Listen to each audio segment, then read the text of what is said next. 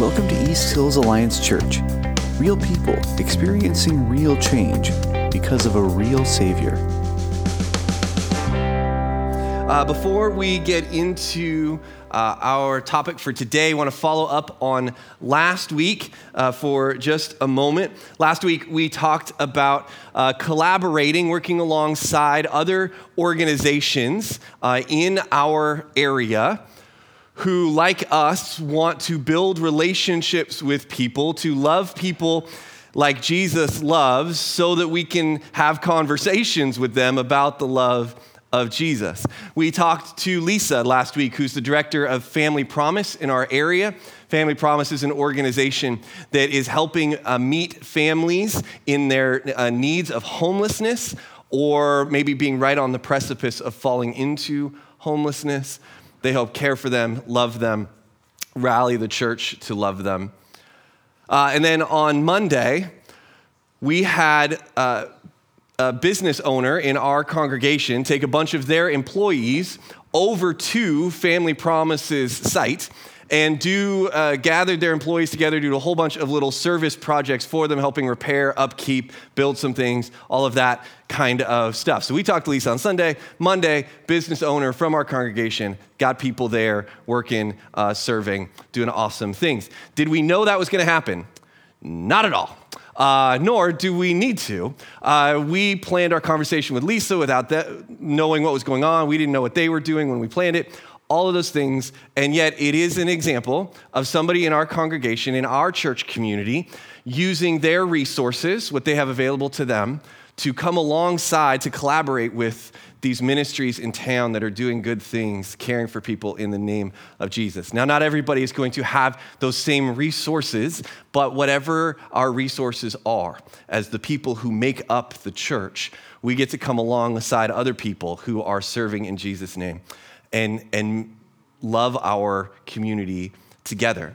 I do want to tell you about two other organizations, maybe opportunities that you might have if you connect better with these than with Family Promise, to use the gifts and resources God has given you to bless our community. The first one is Love Inc. Love Inc. is an organization that supports the people in our community through meeting really practical needs. Maybe it's cleanup, or small building projects, or furniture for low-income residents of Cowlitz County. This year, Love Inc. is organizing what they're calling Servant Week. So in the middle of June 20 through 26. So if you're a calendar person, you may want to get that on your calendar. June 20 through 26, they're doing Servant Week. Their goal is to gather people from churches all over the area to serve in our community for 7 consecutive days as a whole. No individual will be asked to serve for 7 consecutive days, although you certainly could. Nobody's going to stop you.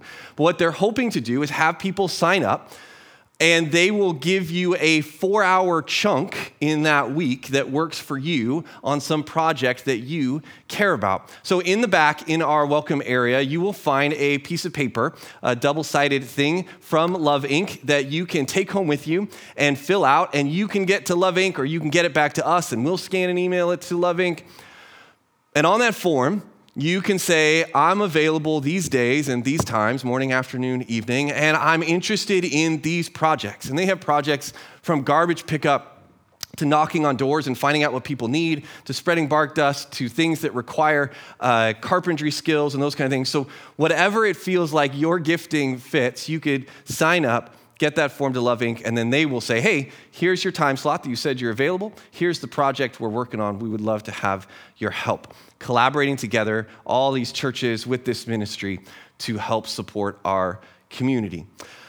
The other organization I want to tell you about is Caring Pregnancy Center. Every year on Mother's Day, a bunch of baby bottles show up in our welcome area. Those are not for you to take home to a baby that you know and love to actually use. If you need bottles, we will hook you up with that. Those are for people to take and fill with their loose change. So you take it home between now and Father's Day. You fill it up with your loose change or your dollar bills or a large check or whatever you might be able to fit in there. And you bring it back on Father's Day to support the ministry of Caring Pregnancy Center, meeting the needs of young moms and dads who are in situations that they maybe didn't want or didn't expect. We actually have a video that will explain that a lot better than I can, so check this out. Did you know your change could change lives? Every bottle can make a difference. By filling your baby bottle with your loose change and dollar bills, you can impact the lives of those of our community who are facing the crisis of unexpected pregnancy. Your baby bottle could literally change or save a life. Anyone can fill a baby bottle. Invite your family, your friends, little ones, teens, neighbors, and coworkers to fill a bottle too. The funds raised will help us as we serve moms, dads, and their babies each day, offering help, support, and the resources they need to make a life-affirming decision. Your change will help us provide pregnancy tests, life-changing counsel, education, baby supplies, and more. Take your bottle home and fill it to the top.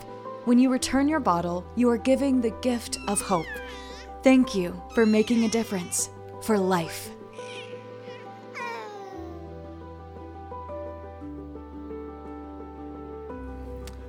Okay, the baby noises at the end might have been a little unfair, but they were very cute.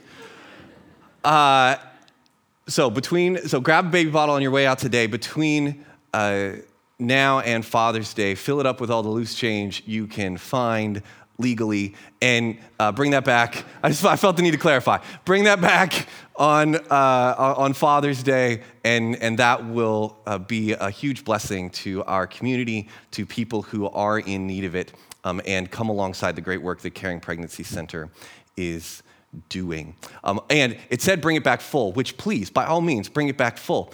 Some people go, ooh, it's not full, or ooh, I forgot to fill it. Bring it back anyway. They would love to have their bottles back for next year. But please, by all means, bring it back full. So I want to pray for Love Inc. And Servant Week. I want to pray for Caring Pregnancy Center and their fundraiser, and for the rest of our time together this morning. Before I do that, really quick, Cheryl, can you raise your hand real quick? I won't put you too much on the spot. Cheryl is the director of Caring Pregnancy Center. And so if you have questions about how to get involved in the ministry Caring Pregnancy Center is doing, please connect with Cheryl. And as I am praying for Caring Pregnancy Center and for Love Inc., if you're sitting kind of near Cheryl, don't bombard her, but can you point a hand in her direction? I want to pray for Cheryl and for the ministry that she's a part of. Let's pray. Father God, we do thank you that there are these people, organizations in town who are seeking to love our community in really practical ways, and we want to come alongside, we want to support, we want to bless them, we want to pray for them. Father, I don't know how many lives have been changed through Love Inc. and Caring Pregnancy Center over the years, but I know it is a lot. And I don't know how many lives can be changed by one church deciding that we want to be a part of seeing lives transformed in your name, seeing people loved and cared for as you love them. But I'm sure it's a lot. Father, would you bless the work of Love Inc. and of Caring Pregnancy Center? Would you bless Matt and Love Inc.? Would you bless Cheryl and her work with Caring Pregnancy Center? Would you give them strength and endurance? Would you give them wisdom and clarity for the decisions that need to be made? God, would you create an outpouring both in hands and feet for the service that needs to be done, and in finances to help support the projects and programs that you are calling these organizations to step into. Father, thank you for all the ways that you have blessed them and that you continue to bless our community through Love Inc. and Caring Pregnancy Center. Father God, as we open ourselves to you and what you may want to do in us, what you may want to transform in our lives and in our community, would you connect our hearts to the mission you have for each of us? Would you stir in us a desire to see people loved and cared for and pointed toward you? Would you create in this time and space a desire that moves us forward into following you in whatever next steps you're calling us to take? Father, I'm grateful for your grace. I'm grateful for your call to us for more. I'm grateful that you walk every step with us. And we praise you and we thank you in Jesus' name. Amen. You've perhaps heard the African proverb, if you want to go fast, go alone. If you want to go far, go together. If the American dream runs at the speed of industry, the American dreamer runs at the speed of industrious individualism. Outwork, out-hustle, out-maneuver the competition, and make no mistake, everybody out there is either competition, an enemy, or a tool, because that's the way that industry works. We make idols out of achievement and efficiency and platform, all in the name of making a name for ourselves. We so badly want to be and do something significant. Alone is more efficient. Alone is faster. Alone allows us to take the credit. And as many of us have discovered, alone protects us from getting hurt by other people. A movie the girls and I were watching last weekend, the main character said, "I was never lonely when I lived in the jungle by myself, but now I'm in this city surrounded by people, and I've never been lonelier." And yet, with all the efficiency and the protectiveness of being alone, our brains are hardwired to light up when we're connecting with other people. Here's the truth. Your greatest joys, growth, and significance will always happen in community. And if you're the note-taking type, there's your first one. Your greatest joys, growth, and significance will always happen in community. Joy that's done in solitude eventually fades or falls flat. Suffering done alone festers and blisters and deepens. Our greatest joys, our greatest growth, our legacy all happen as we impact and are impacted by others. And Scripture is clear that life is made to thrive in community. God started it, Jesus modeled it, and the early church followed it. If the American dream moves at the pace of industry, the gospel, the good news of God's love, moves at the pace of relationship. God's love is shared, shown, and served at the speed of relationship and community. We are called to be community people, to follow in the footsteps of Jesus together. We're in a season of talking about next steps. Next steps for us as a church, and next steps for each of us, for you and me as we follow Jesus. As we're following after Jesus together, followers of Christ, what next steps is God asking you to take? We're looking at being transformed by Christ and looking to see our community of Cowlitz County transformed by Christ. For us, part of this transformation is going to mean a growth in our understanding and our engagement with, in the truth of our small groups being relevant and transforming. Growth in intention in our disciple-making relationships. And we're pursuing these things not just because we believe God is calling us to, although certainly that, but because of this truth that we see in Scripture. Disciples of Jesus are in intentional relationships. I'm not quoting a verse here. This is just a pattern we see throughout Jesus' life and ministry and the ministry that follows. Disciples of Jesus are in intentional relationships. Choosing to follow Jesus means choosing to be mindful and proactive and intentional about choosing our relationships, just as Jesus was. Now, we could look at any of the Gospels, these 4 stories of Jesus' life that start the New Testament, Matthew, Mark, Luke, and John, or we can just dig into one of them. John makes a great one because it starts right from the beginning, and also because if you've never dug into Scripture, you've heard other people read it, other people talk about it, you've never really known how to engage in it or known where to start. It's a big book. It's got tiny words and little numbers in it.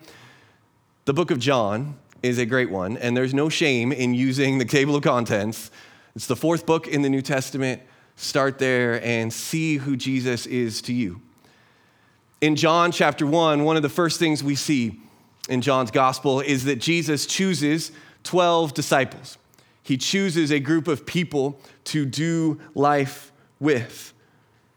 In John chapter 2, Jesus performs his first miracle. He turns water into wine at a wedding, at this larger community, this extended family and friends. Some people he's probably meeting for the first time, some he may never see again.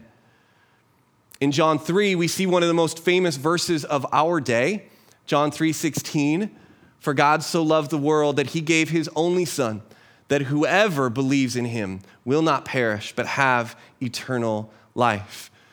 This is something Jesus said in a one-on-one conversation with a guy named Nicodemus. And there may have been other people around, we don't know, but Jesus was choosing to have an intentional one-on-one discipleship conversation with Nicodemus.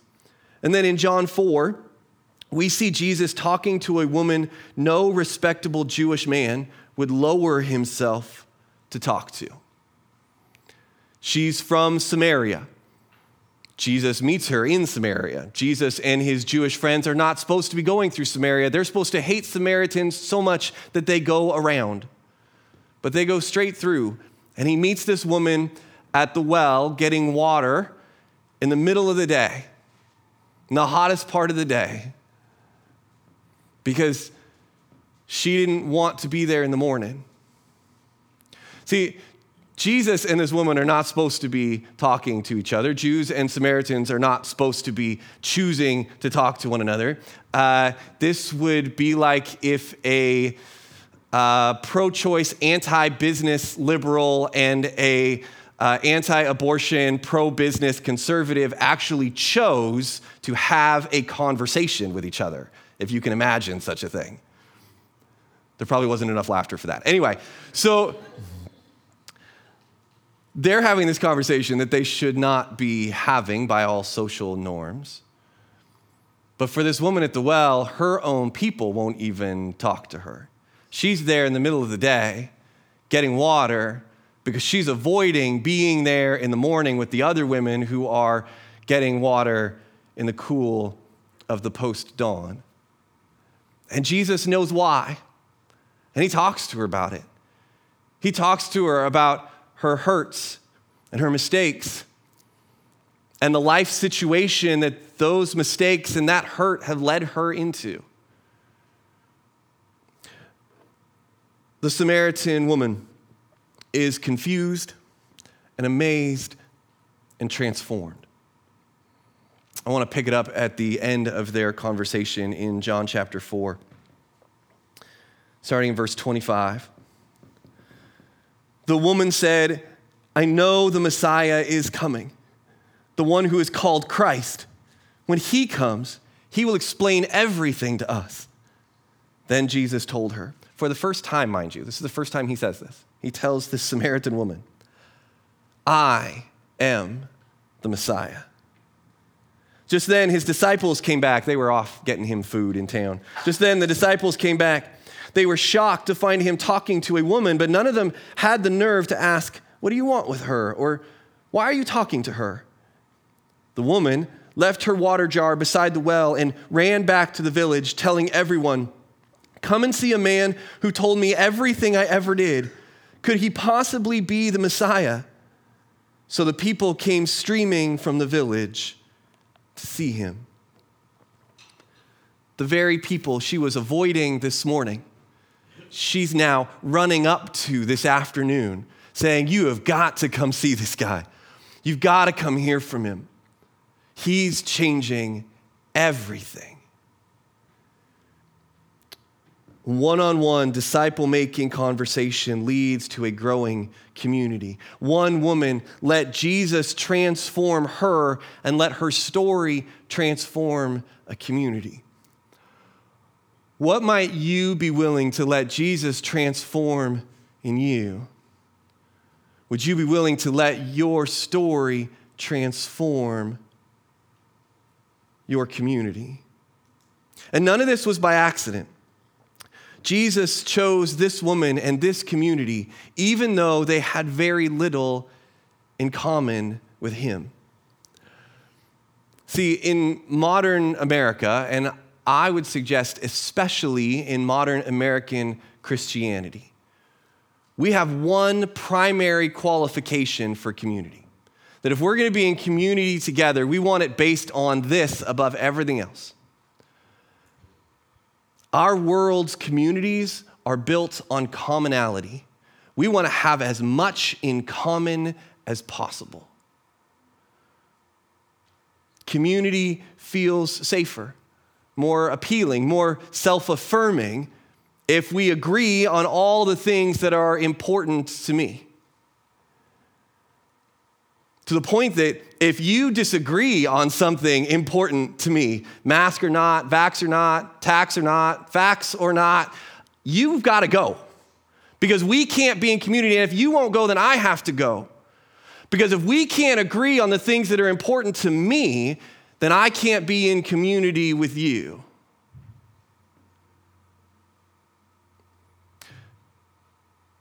Communities like that are built on conforming so that we fit and we agree.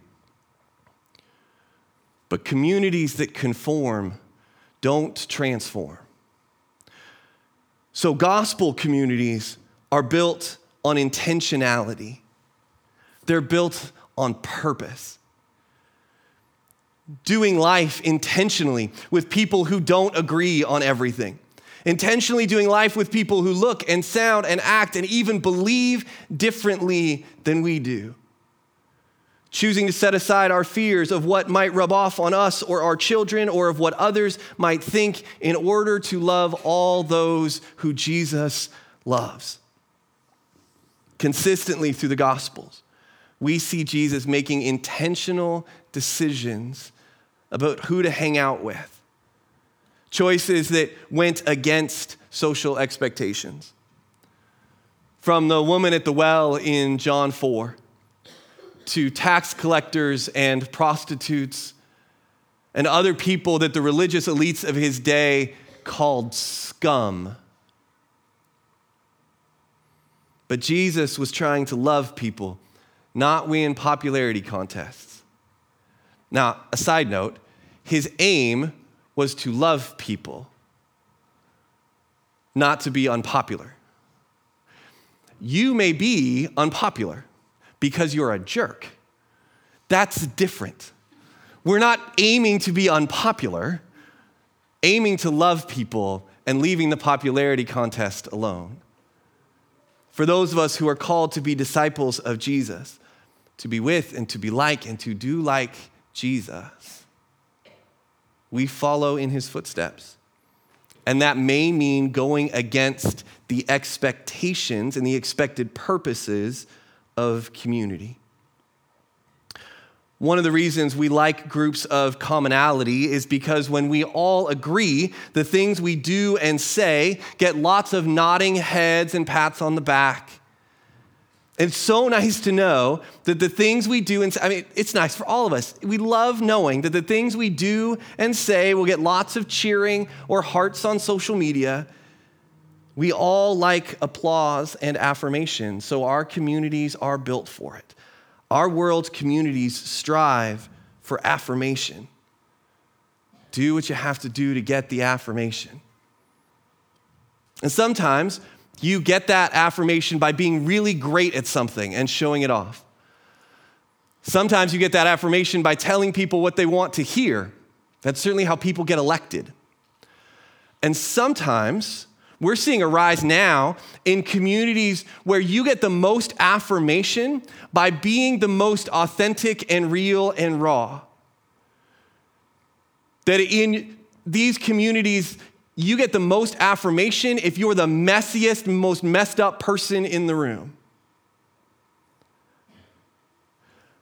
None of these things, authenticity, knowing what's right and true, being good at something, none of these things are bad. But when the point of our communities becomes to be affirmed in those things. In this structure of community, you become or you conform to whatever is needed to get the affirmation. Be successful, be real, be right no matter the cost. But groups that create this kind of conforming will not be experiencing the transformation of God. Groups that conform don't transform. The people in them don't transform. The community around them isn't transformed. Transformation happens in groups more focused on growing than affirming.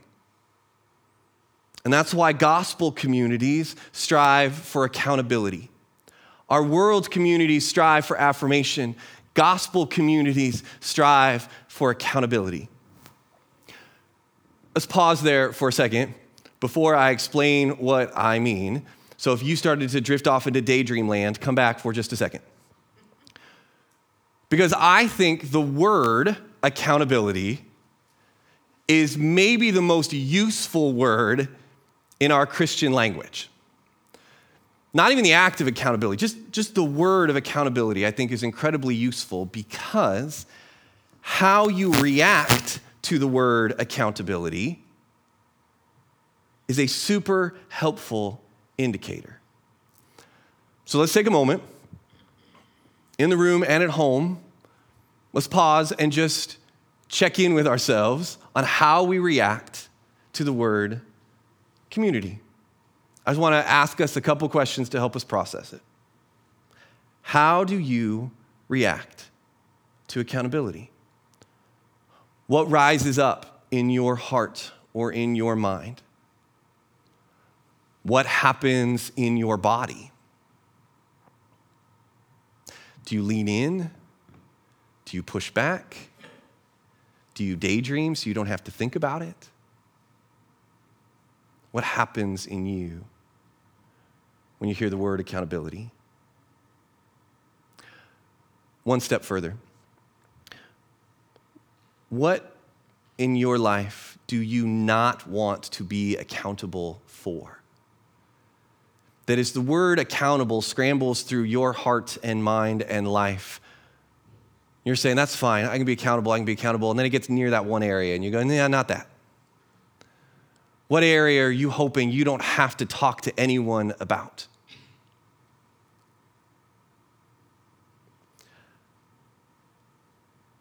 None of this is intended to shame or make you feel bad in any way. I would like to suggest that whatever is coming to mind, whatever is happening in you, whatever area comes up for you, that, friends, is God's Holy Spirit drawing attention to an area of your life that He wants to transform. And He wants to transform your relationship with Him. People don't create the greatest transformation. God's Holy Spirit does.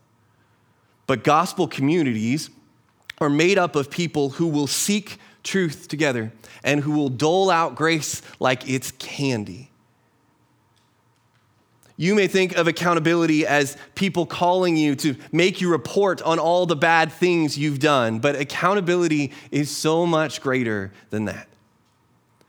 A good accountability partner or group is full of truth and grace.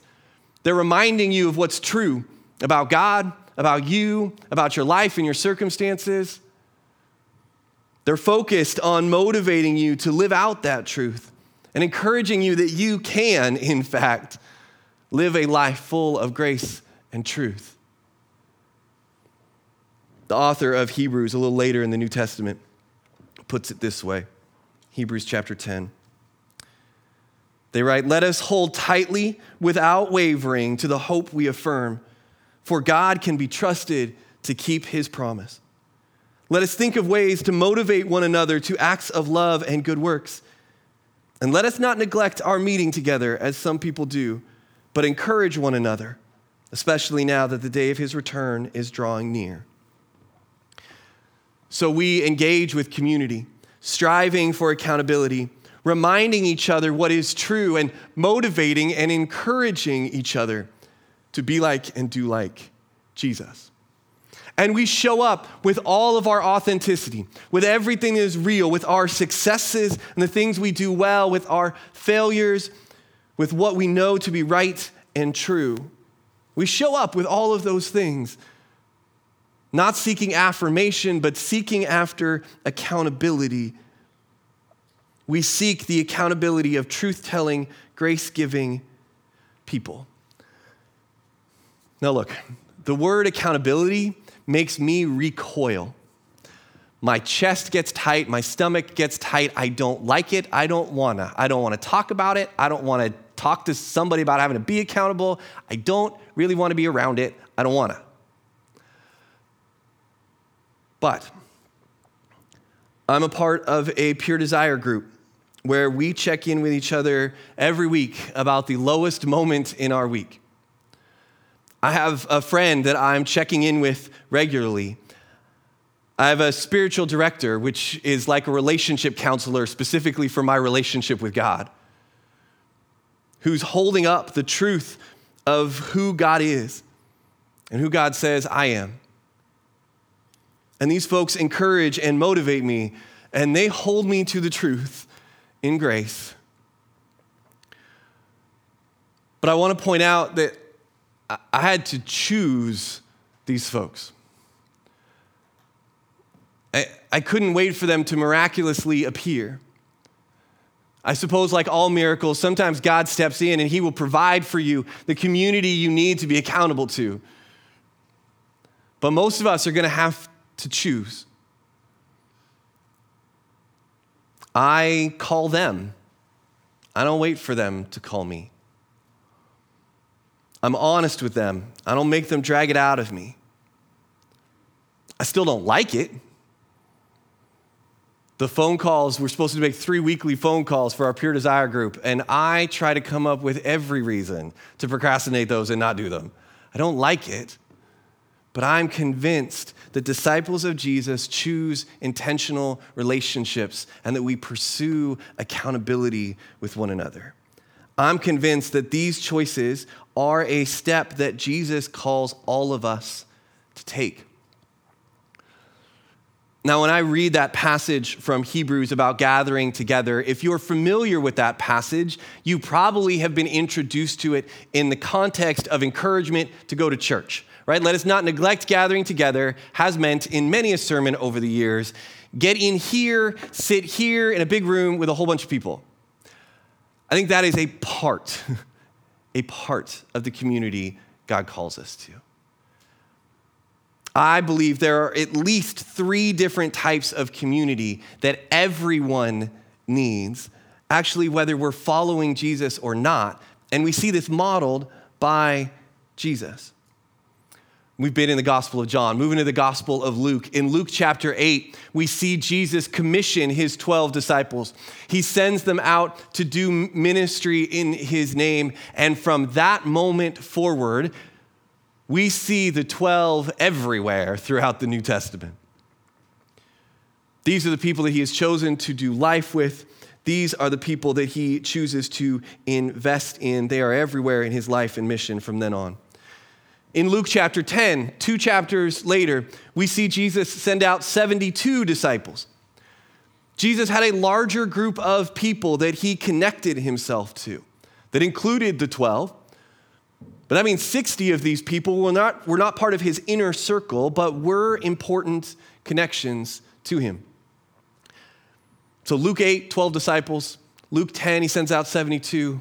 Sandwiched in the middle, in Luke chapter 9, is a story about Jesus and his 3 closest friends. Peter, James, and John were part of the 12, but Jesus would occasionally invite the 3 of them into even deeper friendship. It's a story that has gone down in church history as the Transfiguration. And I just want to read a snippet of this story. Starting in Luke chapter 9, verse 28. About 8 days later, Jesus took Peter, John, and James up on a mountain to pray. And as he was praying, the appearance of his face was transformed, and his clothes became dazzling white. Suddenly, two men, Moses and Elijah, appeared and began talking with Jesus. They were glorious to see, and they were speaking about his exodus from this world, which was about to be fulfilled in Jerusalem.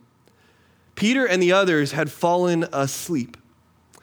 When they woke up, they saw Jesus' glory and the two men standing with him. To these three, to Peter, James, and John, Jesus fully reveals himself and who he is. Not to the whole 12, not to the 72, not to the crowds of thousands who came to hear him preach, but to these three, he fully revealed himself, full authenticity. We all need confidants in our life who know everything. All are good, bad, and ugly. We don't need everybody to know all of it. We need somebody to know everything. So 3 levels of community modeled by Jesus that we all need. Connections, like Jesus and his 72. Companions, like Jesus and the 12. And confidants, Jesus and Peter, James, and John. Connections, companions, and confidants. Don't get too hung up on the numbers here. Maybe you have 1 or 2 confidants, or 5. Maybe your companions that you're doing life with are 6 people, or 8 people, or 19 people. Connections probably is larger than 72. It can't be bigger than about twice that. Studies show that we can feel connected, really connected to about 150 to some studies say up to 200 people. There's a study done of people and their Facebook friends. They'd ask somebody with, say, 2,000 Facebook friends. And they say, well, how many of those 2,000 people do you really feel connected to? And that number would be about 150 to 180 on average. So they'd ask people with 200 Facebook friends, how many of those people do you really feel connected to? Well, based on percentages, we're looking for about 15 to 18. But their answer was also 150 to 180. We have large group connections that we're a part of. People from all over our different walks of life. We have companions, small groups that we're doing life with, and we have very close community. This is the community that every human being needs. I would argue this is the community that most human beings have to some degree, certainly starting at connections. Every person needs these levels of community, of authenticity, of companionship, of just recognizing their connections in the world. These become gospel communities as you choose to make them so. Do you have an inner circle of people who just nod and smile and tell you that you're right and the other person is wrong?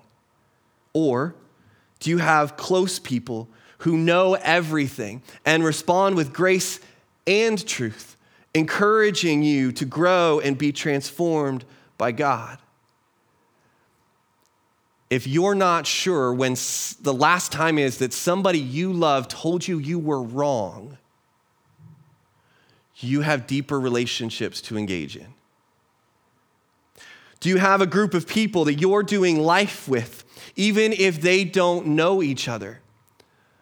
I know a woman who is sick right now, and she's gathered people from all kinds of different walks of life to go through these ups and mostly downs with her.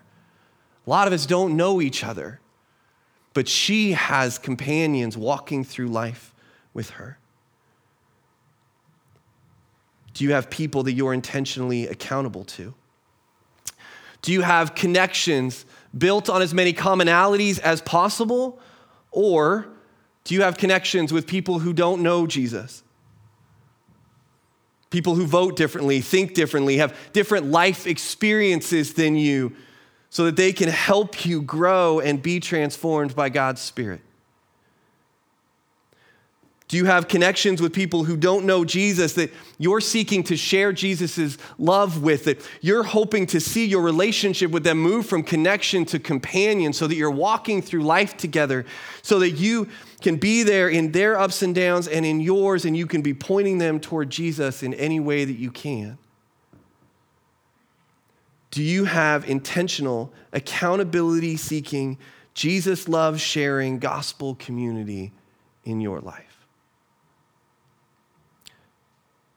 Here's a couple action steps to help move this forward in this next week. Step one would be to simply name your intentional relationships. Like, who are you intentionally choosing to be in relationship with? You name your connections in broad swaths of people, if that's helpful.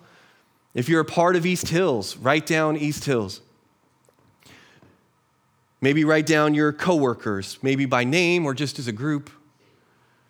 Write down people you actually interact with on social media. Not just follow, not just know what they're up to, but actually engage with. Maybe write down the barista or waiter that you see regularly. They know your name, you know theirs. They know how you like your coffee. You know how their kids are doing in college.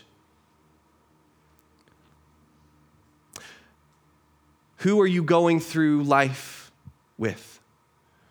Who are the companions that you're walking through life with? Write them down. If the answer here is no one, I'm lonely, and actually it kind of sucks that you're talking about this today because I hate this. I'm not sure how to express that my heart breaks for you. Loneliness is a painful thing, and community is hard. Who are you connected to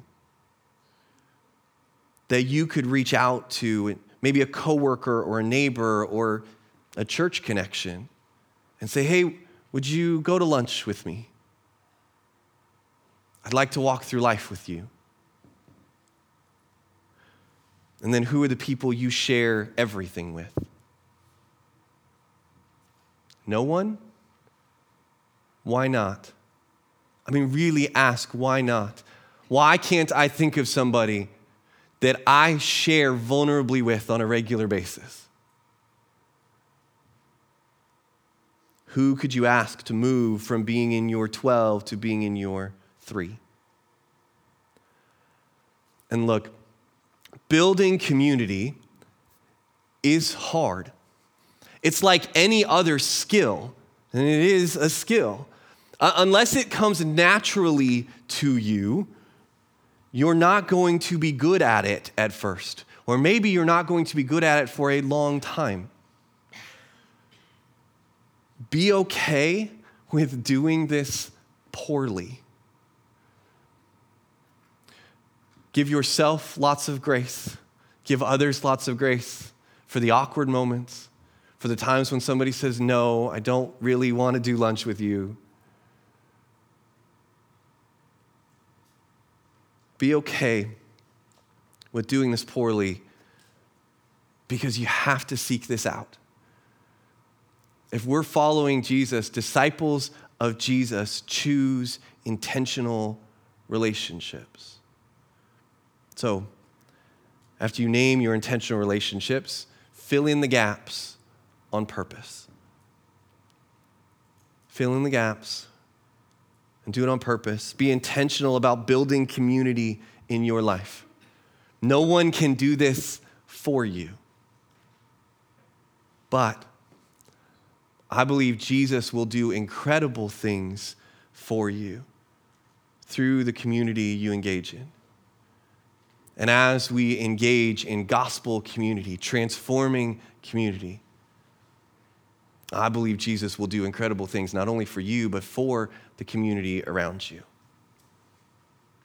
I want to pray for us as we seek to do this together.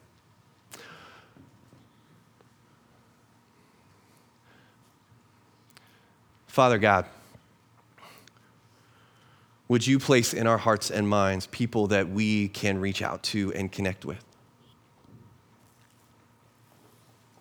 People who we could accompany through life.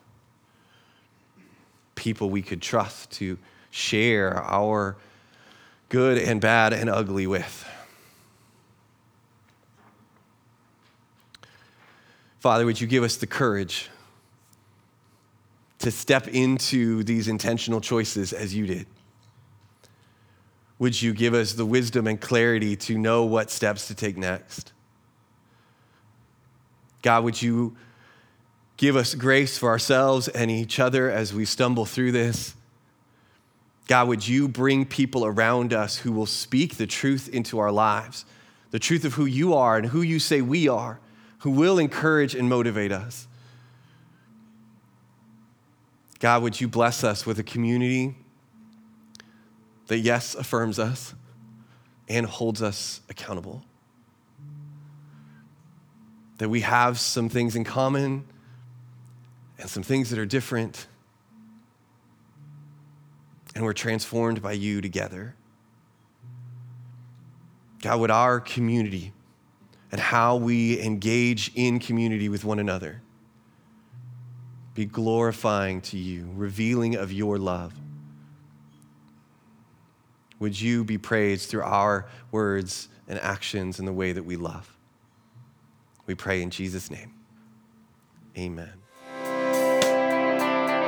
Thank you for checking out our podcast.